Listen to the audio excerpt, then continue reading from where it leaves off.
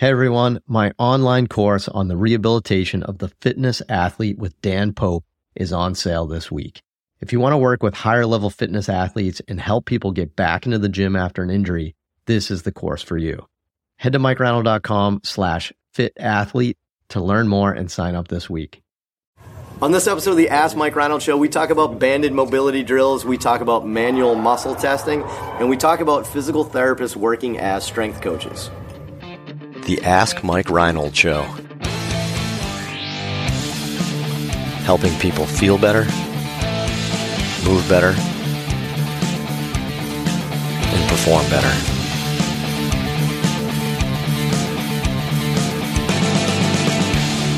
Welcome back, everybody, to the latest episode of the Ask Mike Reinold Show. I'm up here at Champion PT and Performance in Boston. I'm here with Lenny Macrina, Dan Pope, FitnessPainFree.com, Dave Tilley, ShiftMovementScience.com. Well, no, go to it. Go to it. Go to LennyMacrina.com. There's a beautiful plan. Let's just plan on his website right now. Something's coming for Lenny. We'll leave it at progress. That. You could probably guess what it is, but it's coming. Travis Stepp from University of Kentucky is here. Travis, ask away. All right, Jason from Mike's Inner Circle Facebook group. Are you fans of banded mobility drills? Banded mobility drills. So banded mobilities are pretty popular online right now. What do you guys think? Dan, why don't we go Dan first? I agree. Dan's the CrossFit expert, so we'll see. I mean, so, what do you think? Obviously, there's good and bad, right? What do you think of banded mobility drills? Well, I'm going to start off by saying I like them, but then the other thing I'm going to say is I don't use them very much. I think they're super interesting. Super interesting. It's innovative. And I think a lot of it was from Kelly Starrett, and he just kind of took a lot of stuff from Mulligan and just applied all those techniques. And I think that's smart. I think most people do it poorly, and plus not hitting the basics well enough before they start doing that. So if someone has an ankle dorsiflexion, range of motion problem, I see a ton of people putting bands around their ankles, and I don't even think they're putting them in the right spot. Plus the bands don't really fit in the right spot. Plus there's a lot of elastic give to them, so I don't think they're actually accomplishing what we want them to accomplish. These are based on manual techniques, not banded techniques anyway, initially. The other thing is that they're probably not doing an assessment to see if they have a limitation first. The other piece is that I would do a bunch of other things beforehand. I would try foam rolling the calves, I would stretch the calves, I would do eccentrics for the calves, and then maybe I throw a joint mobilization into the mix at the end there. So if you think about it that way, really cool ideas, very innovative. At the end of the day, it's just go back to what really works well and don't get too fancy with your joint mobilizations, I guess. So to summarize Dan's, and I don't want to put words in your mouth, but it sounds like Dan thinks there's a lot of things that are going to be more impactful and useful for your time. Yeah. Is that I don't want to speak for you. Yeah. Dave, any other thoughts? I have two quick points. One is that the more Dan and I work with people and the more we kind of put our thoughts together, we find the hip and shoulder are the most common ones that people use bands for, right? And we find that like so many people have acquired capsular hyperlaxity that is making up for soft tissue limitations, and they're stretching out their capsules to make at an accessory motion to make up for soft tissue overuse. So like addition by subtraction is huge. So we find that like sometimes people, and nobody's fault pointing fingers, but like they just slap a band on and start distracting their hip. But like we're seeing some really big capsular issues in hips right now, you know what I mean? So that's one. The shoulders are huge. Like it's like soft tissue like screaming right at you, and like you're just like internally rotating and tugging. It's like you're like beating yourself kind of in the wrong direction. Not doing what you think you're doing. Plus there's no evaluation in place to see if that's actually what you should be doing. Right. And two is the biggest thing is Dan and I see people who just like literally do like 20 minutes of mobility and then go train. And it's like there's a huge jump you're making. Like you have to kind of work along a mobility assessment, mobility, some strength work, warm your technique up, practice with good, no ego, and then load appropriately in periodization. It's like that model is way more effective than just slapping bands on. Yeah. I feel like people just overuse the bands. Actually, there's two things. They're I don't know if it's a more is better kind of approach, but we're certainly using the bands probably too often, and we're probably getting too aggressive with them, and it's getting beyond even the point where Kelly probably started really doing it. I don't think biomechanically they're doing anything near what we think that what you think. We don't think that. What you guys probably think they're doing. They're not doing anything biomechanically. I mean, are they neuromodulating some sensation? Yeah, perhaps. I think that's good. But, I think I'd leave it at that. But where people are abusing it and jamming it, and I think what happens, and, this is big in the CrossFit crowd here too, is that essentially what you have sometimes is you have people that think they're tight. right? Because they have a lack of functional movement skills, right? So they think they're tight, right? So they think something's tight, like the joints tight or their muscles are tight or something like that, where it's actually just a poor movement, thing that needs to be reprogrammed, or maybe it's soft tissue and not joint. And we jump right to just trying to jam mobility. So I always say, like the shoulder one I talk about all the time, like, but if you don't have shoulder mobility, grabbing a band and jamming it up higher is not going to get it. That's just going to make you way worse. Put a triangle on a round hole and hoping like something doesn't break. Yeah, Awesome. Yeah, completely agree. Love it. T-Bone, what's next? Abby from South Carolina. How often do you utilize manual muscle testing in your practice compared to other instruments such as dynamometers or isokinetic testing? How reliable do you feel you are grading above 3 out of 5 when utilizing manual muscle testing? Any recommendations for a new grad PT when assessing strength? All right, Len, why don't you start with this one? Yeah, Do you use manual muscle testing? I use it as one little assessment. It certainly is not weighing it. Most people are going to be 4 plus easily out of 5. Probably 5 out of everybody's 5 out of 5, unless you have some tear in your cuff or you completely tore your patella tendon.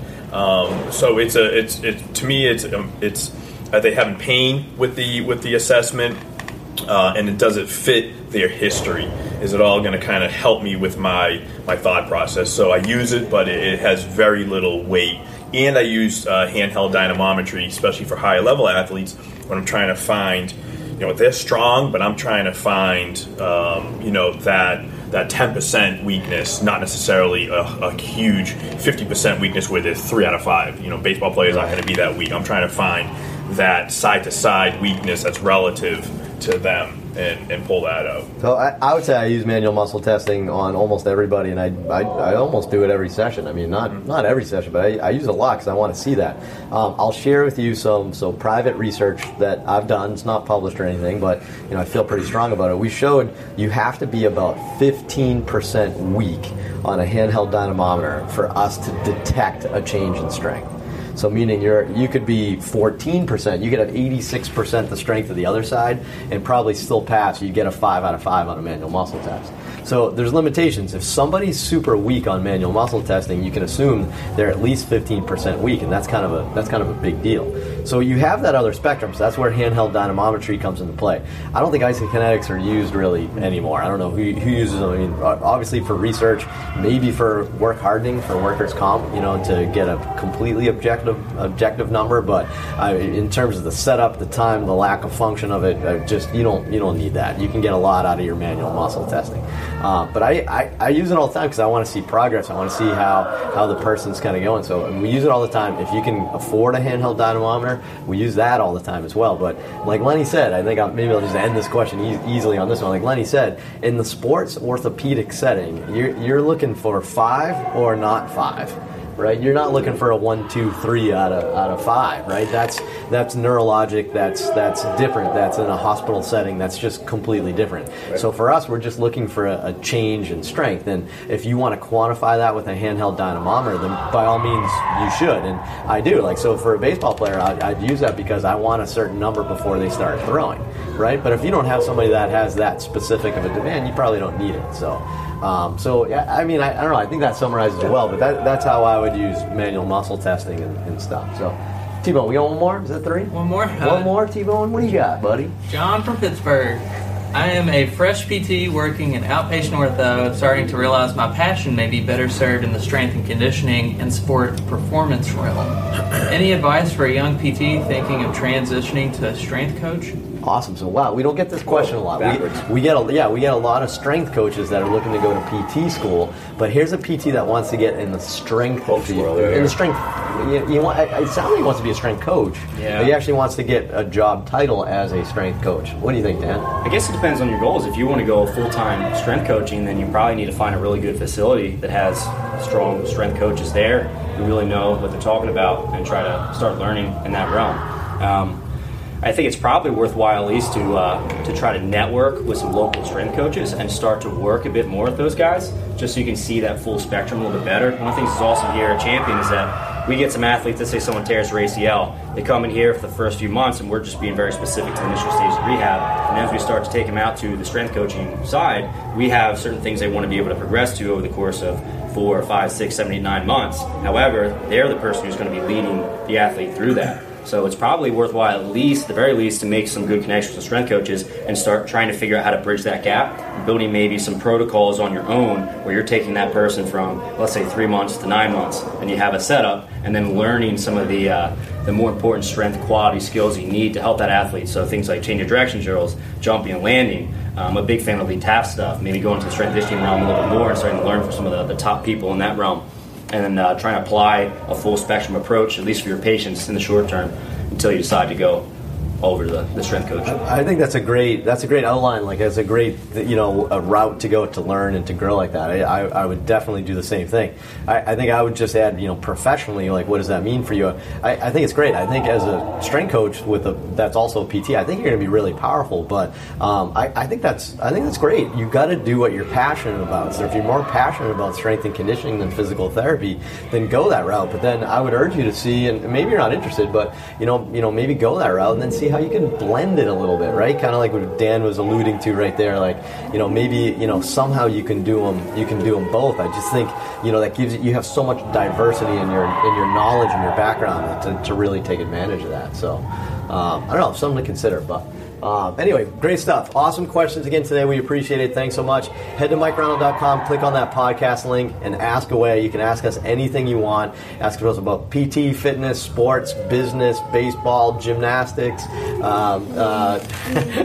CrossFit injuries, anything you guys want to talk about. We're here for you guys. Go there and then go to iTunes, review, rate us, subscribe, all that fun stuff, and we'll see you guys on the next episode. Thanks. Thanks so much for listening to the podcast. If you have a question you'd like us to answer, head to MikeReinold.com/podcast and fill out the form to submit your question. If you enjoyed this podcast, please subscribe, rate, and review us on Apple Podcasts, Spotify, or wherever you listen to your podcast. And please share this with your friends to help spread the word. It would really mean so much to us. Please check out all my online courses, articles, newsletter, and more at MikeReinold.com. There's always a ton of great perks for my newsletter subscribers. And be sure to check for my other podcast, the Sports Physical Therapy Podcast, where I go deep into topics and interview leaders within our field. See you on the next episode.